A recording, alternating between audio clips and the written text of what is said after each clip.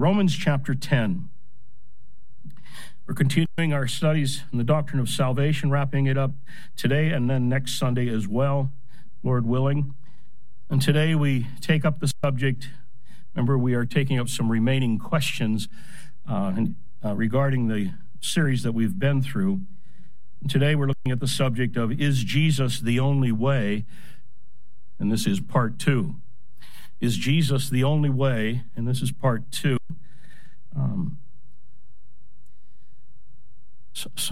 I guess any sermon ought to be instructive.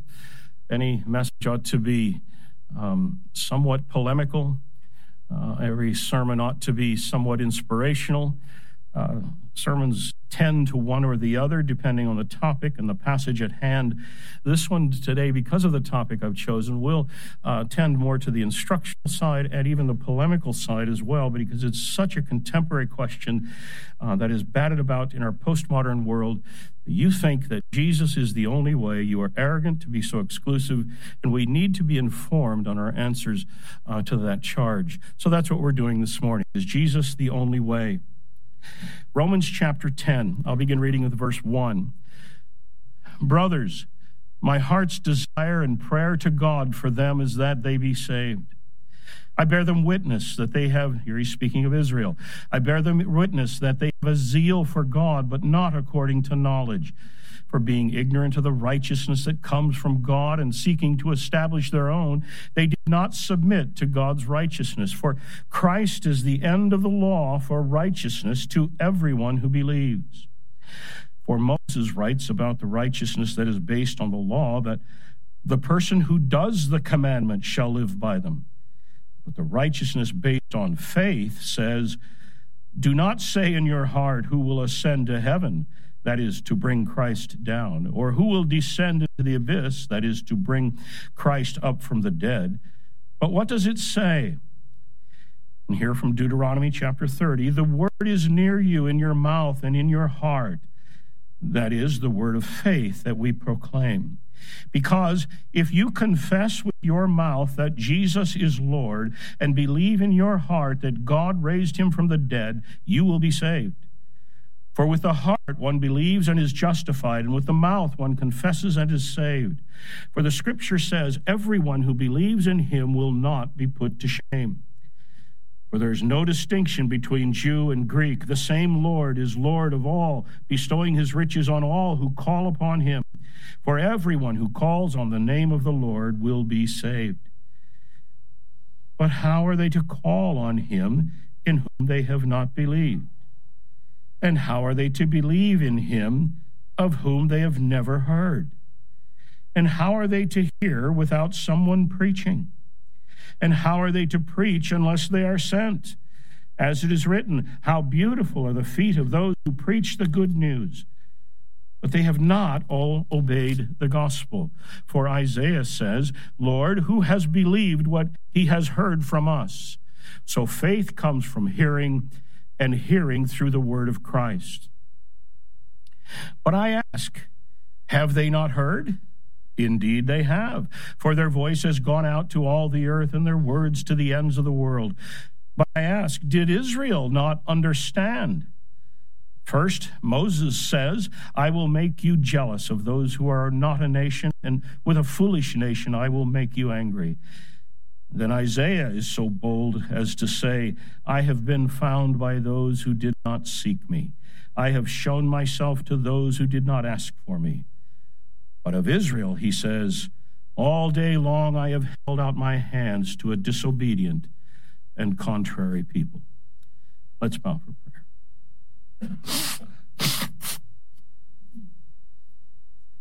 Our Father, we ask that you would open our hearts to the subject today.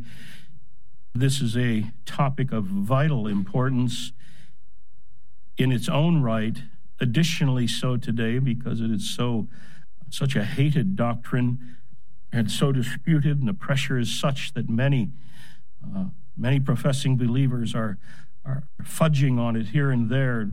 We pray that you will not only give us a conviction that this is right, but give us an understanding of why, and through it, Give us a greater appreciation of the exclusive value of Jesus Christ.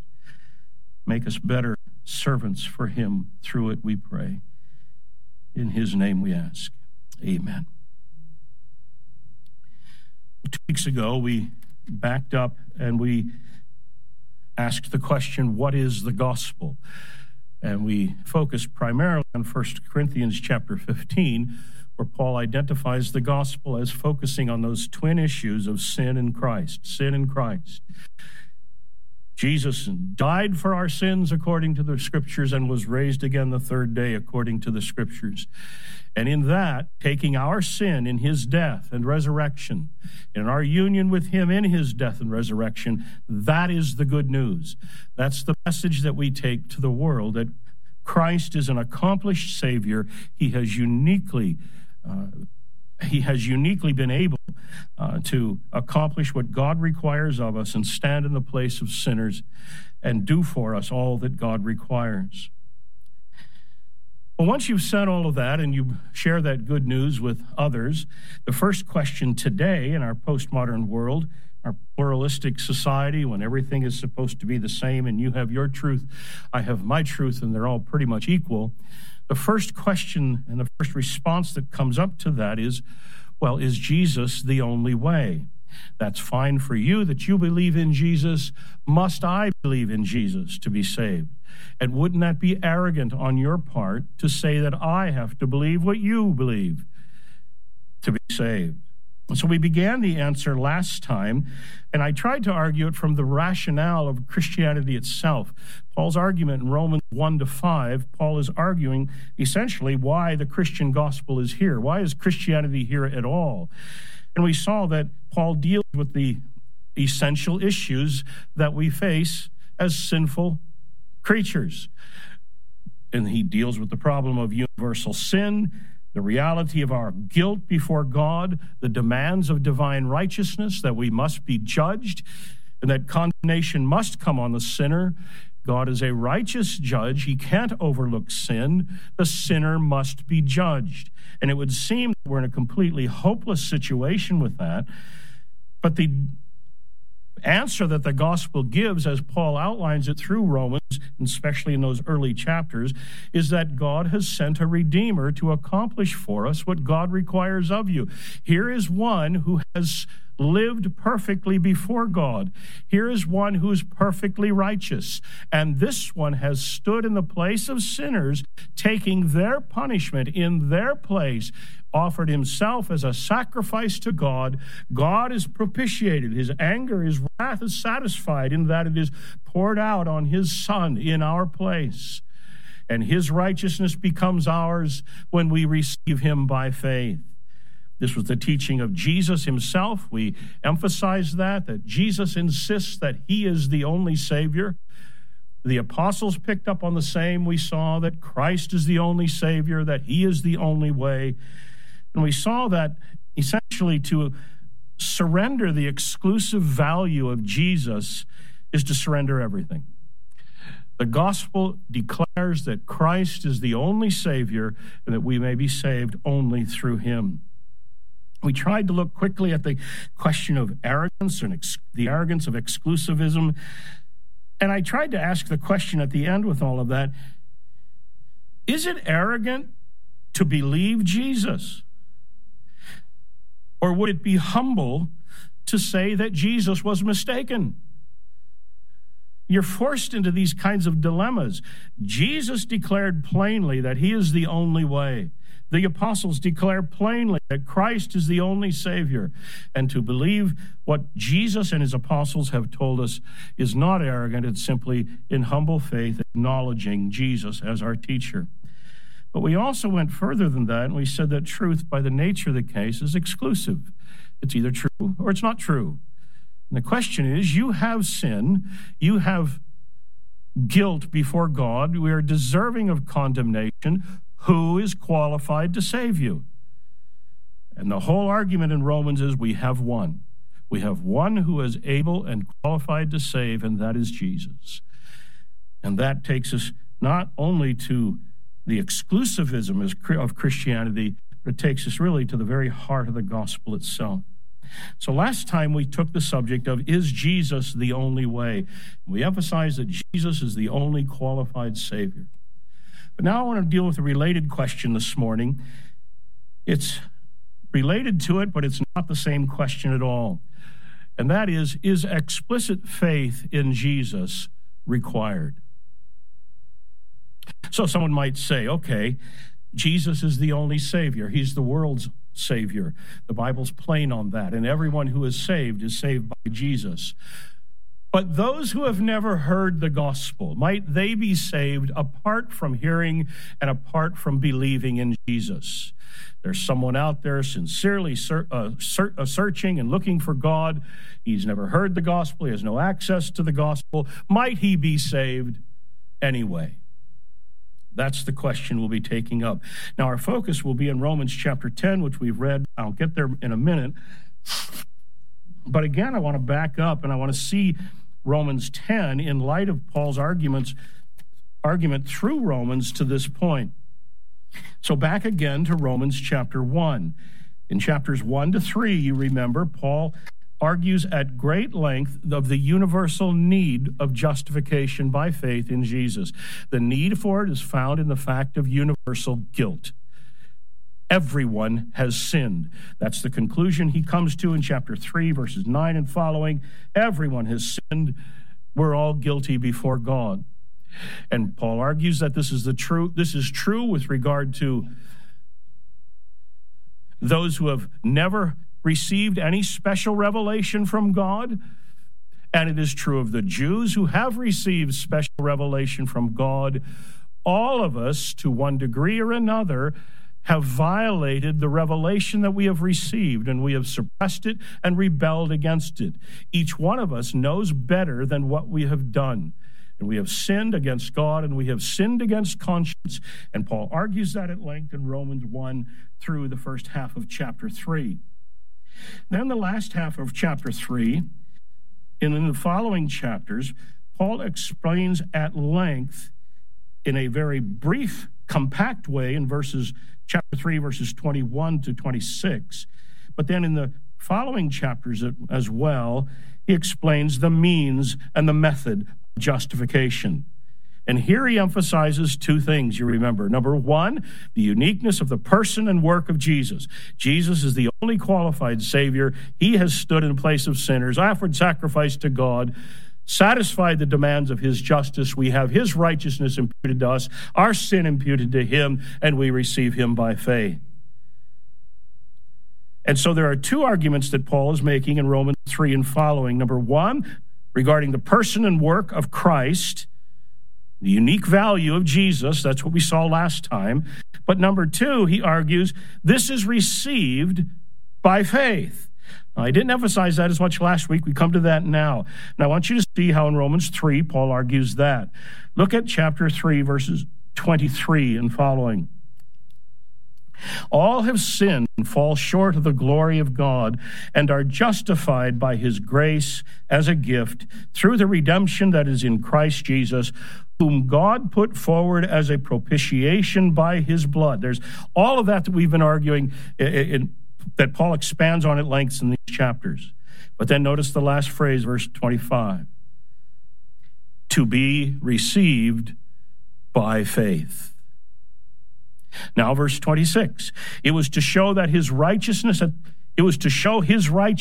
the present time, so that he might be just and the justifier of the one who has faith in Jesus. Then what becomes of our boasting? It's excluded. By what kind of law?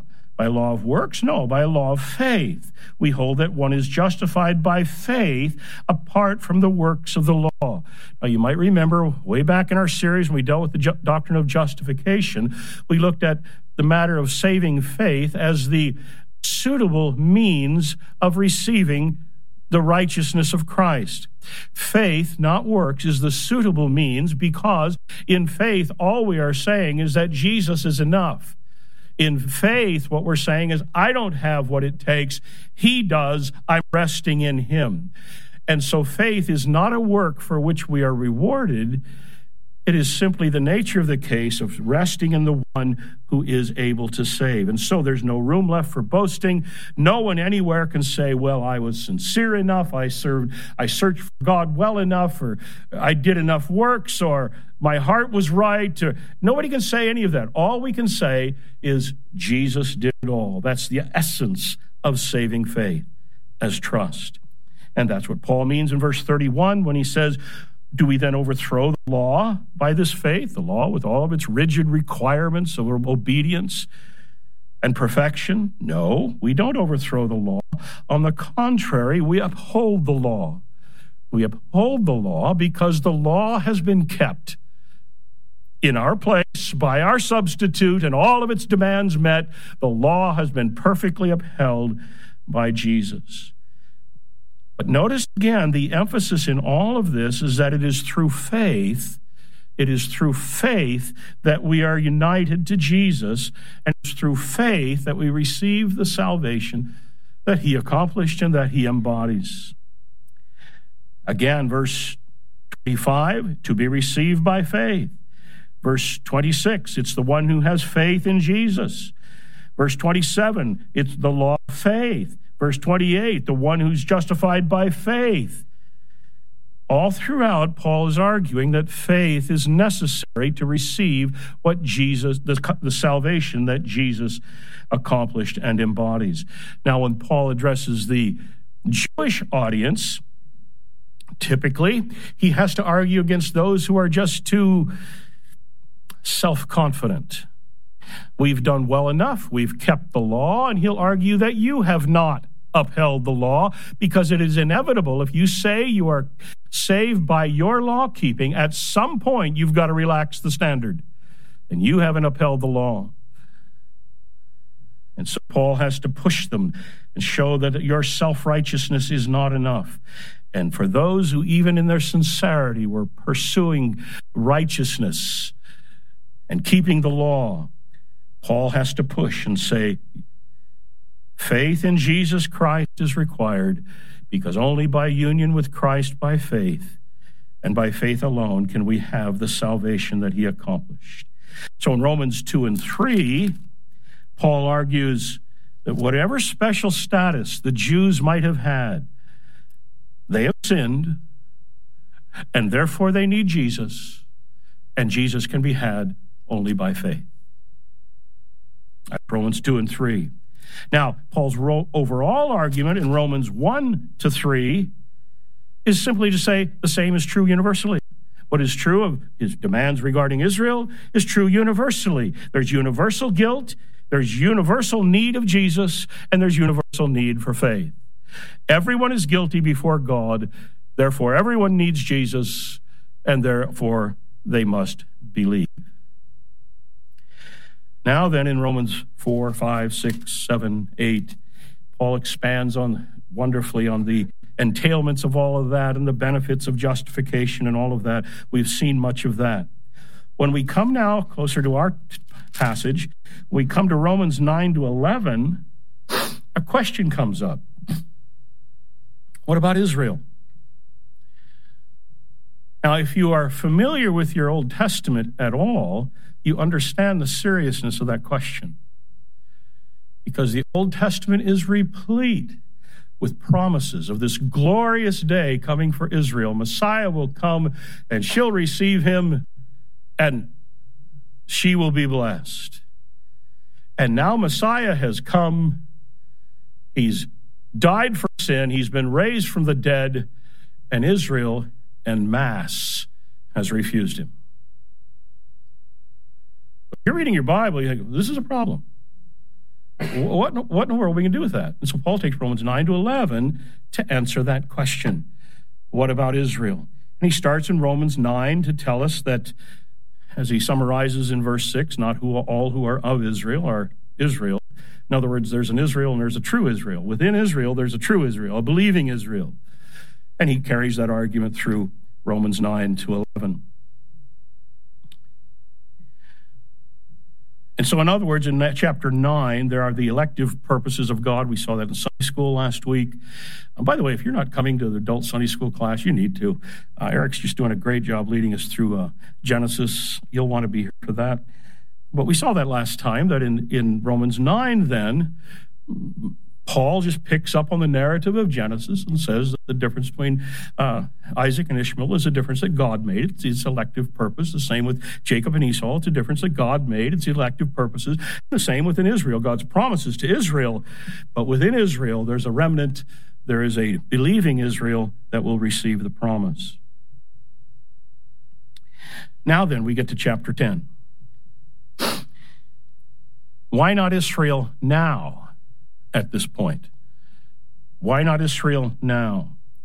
And Paul starts by affirming his desire for Israel. Verse 1, my heart's desire and prayer to God for them is that they may be saved.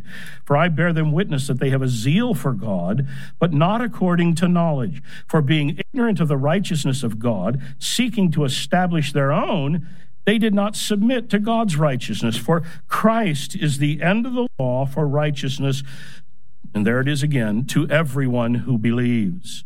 Now, notice 2 points in these passages, in these verses. Number 1, the exclusive value of Jesus. That's verse 3. Being ignorant of the righteousness of God, they're seeking to establish their own, and they did not submit to God's righteousness, that is, God's righteousness in Christ. That's Paul's argument in Romans 3 and 4.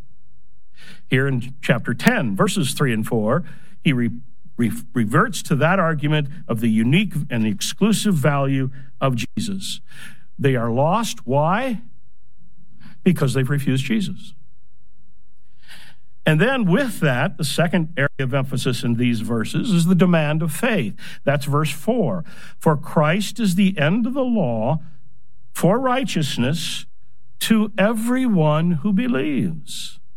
Verse 3, they didn't submit to God's righteousness, which means, verse 4, they didn't believe in Jesus. Well, that again is Paul's argument in Romans 3 and 4. The only remedy is Christ, and the only way to have Christ is through faith. All right, so he's set us up for that. And now look down to verse 9. And these verses, Paul lays out in specific detail the universal demand of faith. If you confess with your mouth that Jesus is Lord and believe in your heart that God raised him from the dead, you will be saved. For with the heart one believes and is justified, and with the mouth one confesses and is saved. For the Bible says, and here he quotes Joel 2, everyone who believes in him will not be put to shame. For there's no distinction between Jew and Greek, for the same Lord is Lord of all, bestowing his riches on all who call on him. For everyone who calls on the name of the Lord will be saved. So in verses 9 and following here, we have the demand of faith. It's emphatic. Verse 9, if you confess with your mouth and believe. And then verse 10 amplifies it. With the heart one believes and is justified. With the mouth one confesses and is saved. There must be a gospel embraced in order to be saved. It couldn't be more clear. We have the same verse 12, verse 13. It's those who call on the name of the Lord who are saved. And we have that corresponding promise in verse 13. Everyone who calls on the name of the Lord will be saved. No one who calls on Jesus to be saved will be refused.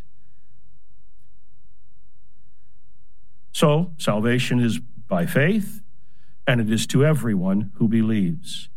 And now verse 14, and here he gets even more pointed with the argument. He extends the argument a bit to speak of the exclusive requirement of faith as the ground of Christian mission.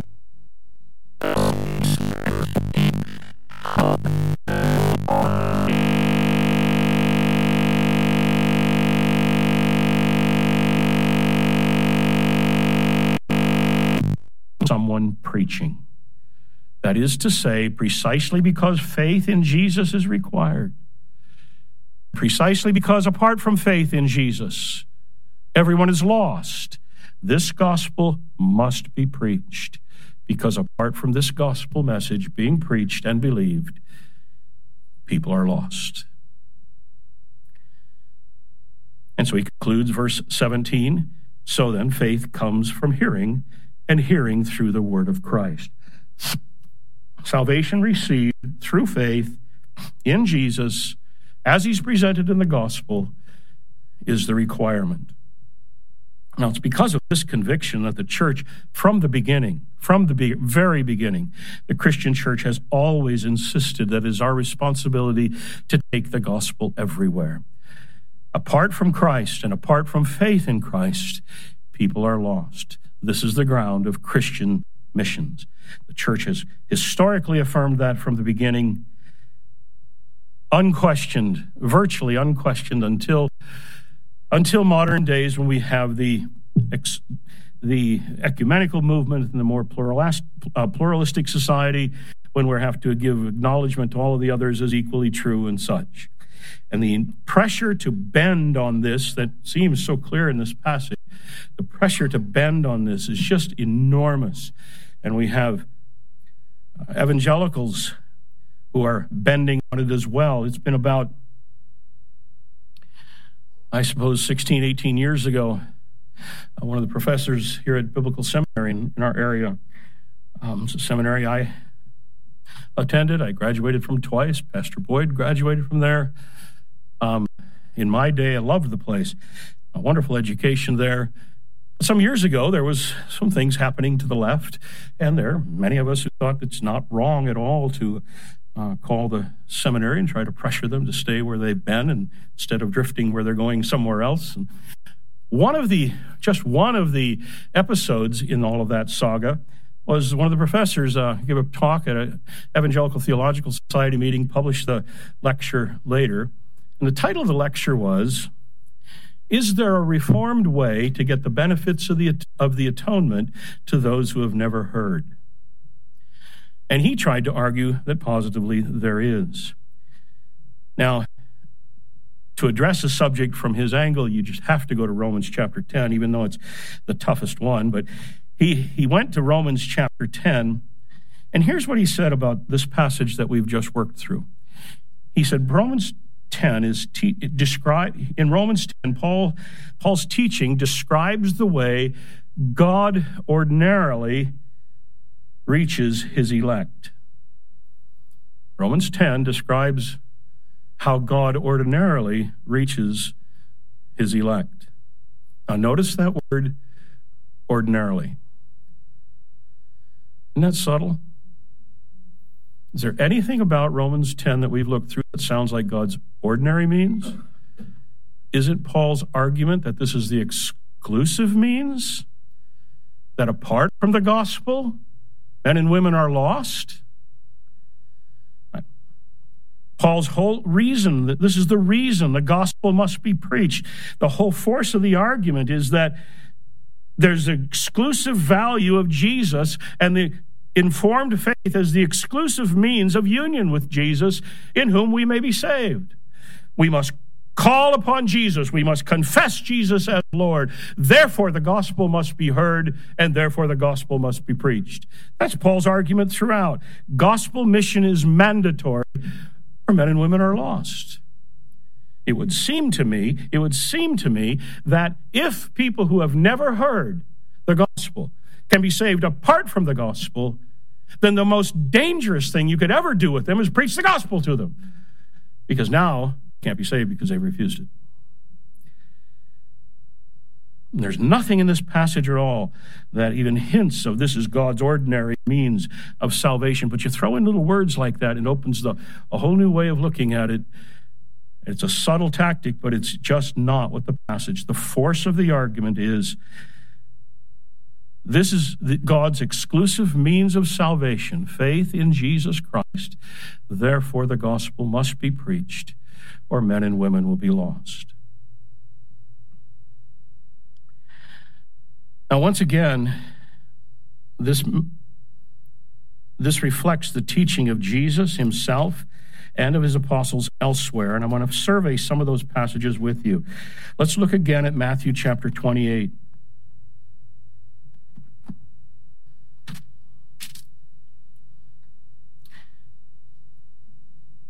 By the way, I invited that professor out to lunch and we discussed this, but I don't know if it was helpful or not.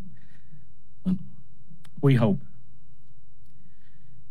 Matthew 28, verses 18 and 19, Jesus came and said to them, "All authority in heaven and on earth has been given to me."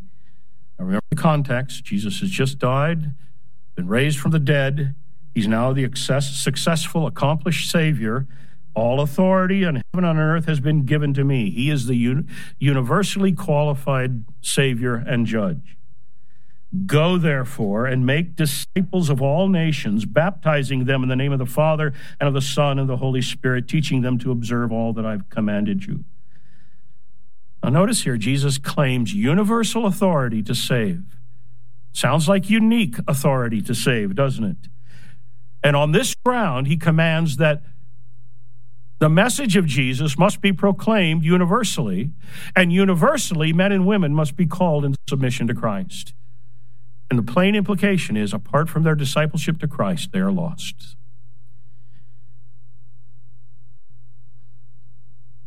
John chapter 3. Here we have John giving us the teaching of Jesus.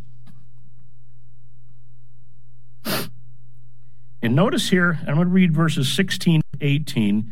Notice here that John affirms both that Jesus is the divine Son of God whom he is sent to save, and he affirms that all those who refuse to believe, who do not believe in him, are already condemned.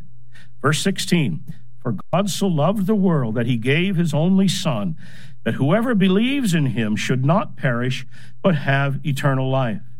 For God did not send his Son into the world to condemn the world, but that the world through him might be saved. Whoever believes in him is not condemned, but whoever does not believe is condemned already, because he has not believed in the name of the only begotten Son of God." Again, Jesus is the unique Savior that God has sent to save, and faith in Jesus is required.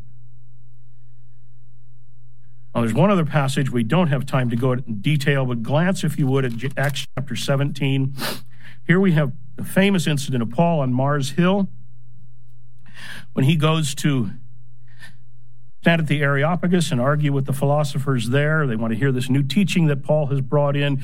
You remember the scene. Paul walks in. He sees the idols to everything, and his heart is stirred because of the idolatry of the place. He sees one statue of some kind, some monument, and the inscription on it is "To the Unknown God." And so he picks up on that. And then verse 30. Now remember, he's addressing religious people here, and he insists, notice here that he'll insist that repentance is necessary or they won't survive the final judgment. Verse 30. Remember he has said, verse 22, I see that you're very religious people and all of that. Now verse 30, God commands all people everywhere to repent, because he has fixed a day in which he will judge the world in righteousness by a man whom he has appointed.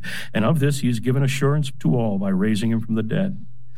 Now note, these people were very religious. Paul tells them that. They're very religious people. And although they were sincere in their religious commitments, even though they acknowledge the existence of the true God, they have a monument to him, to the unknown God. In spite of that, Paul insists, number one, your religion is wrong. And number two, you must repent of it. And the implication is, you don't repent of it, you won't survive the judgment. Well, I'd like to stay there longer. We've got to go on. But notice now that this conviction is not something that was dreamed up by a snobby Christian culture later on somewhere in the history of the church. This was inherited by the church from Jesus and his apostles.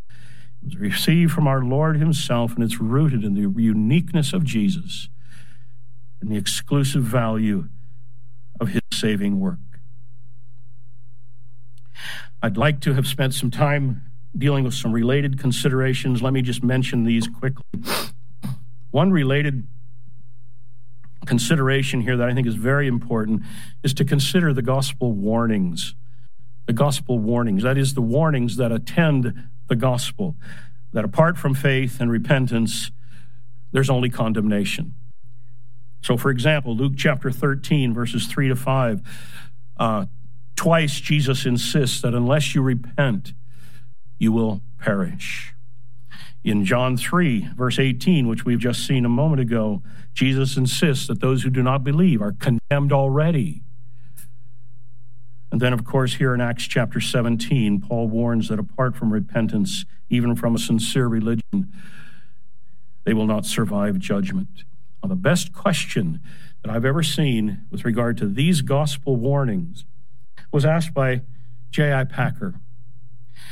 He said, when the apostles and Jesus gave these warnings, were they just bluffing? Isn't that a great question? What are we to say, that Jesus didn't mean it when he said, unless you repent, you will perish? Well, we have the Bible replete with these kinds of warnings that apart from faith in Jesus Christ, you are lost. Another related consideration, we have biblical characterizations of those who are saved, and everywhere in the Bible, those who are saved are described in terms of believers.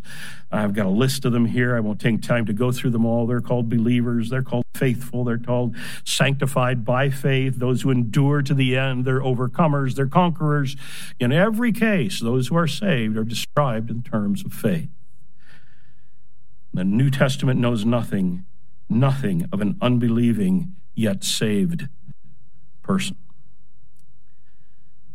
All right, now we have to deal with an objection. I have to hurry through this. The leading objection that comes up to this is largely an emotional one, and you're already hearing it. Is it fair? Is it fair that God should send people to hell who have never heard the gospel? Is it fair for God to send people to hell who have never heard of Jesus? Now, there's a certain emotional advantage that the person asking that question has. And the reason he has the emotional advantage is because the question, and it's a common question, but it smuggles in some assumptions. Number one, it assumes that people who don't hear the gospel are innocent, that they don't become guilty until they refuse the gospel. And you remember what Paul's argument has been from Romans 1 onward. Every one of us has received some degree of revelation from God, and every one of us, to some degree or another, has rebelled against it, and therefore every one of us is guilty. Asking the question that way assumes that condemnation is based solely on a rejection of the gospel.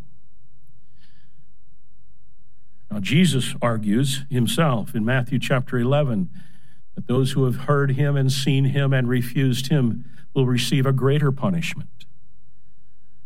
But the guilt is already established. It's one of those passages that deals with degrees of punishment in hell. Guilt is already established, and so I think it would be better to ask the question something like this way: is it just that God should condemn the guilty? You see, that asks the same question, but in an entirely different way, doesn't it? Is it just that God should condemn the guilty? And once we ask the question that way, the question of whether or not they have heard the gospel is entirely secondary.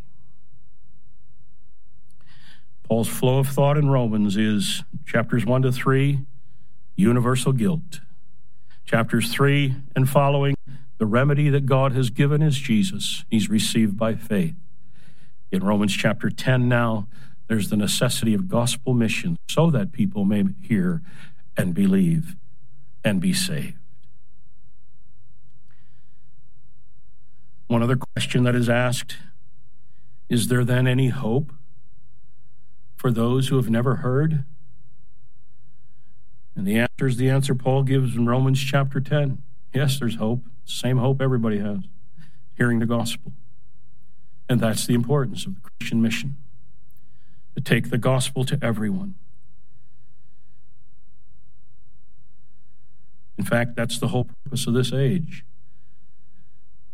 This gospel of the kingdom, Jesus says, Matthew 24, this gospel of the kingdom will be preached through all the world as a testimony to all the nations, and then the end will come. Big picture. God has determined not to leave the world in its rebellion and its sin and condemn the world. God has determined to reclaim the world. He is determined to save the world by a sampling of people from out of every tribe and nation and tongue under heaven. And to accomplish that, he sent his Son as the world's only Savior. And now he has sent his apostles and us to all the world with the gospel message, so that those who hear and believe will be saved. And in the end, we will have a redeemed world, men and women from every tribe and kindred and tongue and nation, confessing Jesus as Lord and professing that they are saved because of him. Now, as I said last time, the Bible then does not dodge the hard questions. The Bible faces these hard questions square on, and it provides real answers. And the great thing is it doesn't leave us pretending. The uniqueness of Jesus and his saving work, the uniqueness of Jesus and his saving work is the sole answer to human sin. God is just. We all know it. We also know that we're accountable to him. And we also know that we're guilty. What do you do about that? What we need is someone qualified to stand in our place, to do for us what we can't do for ourselves. And that leaves us shut up to Jesus. And in the end, we'll all sing the same song, that it was Jesus who saved us. And in the meantime, the message is, if you have not yet bowed your knee before Jesus, you are lost. Apart from faith in Jesus Christ, you have no hope at all. Amen.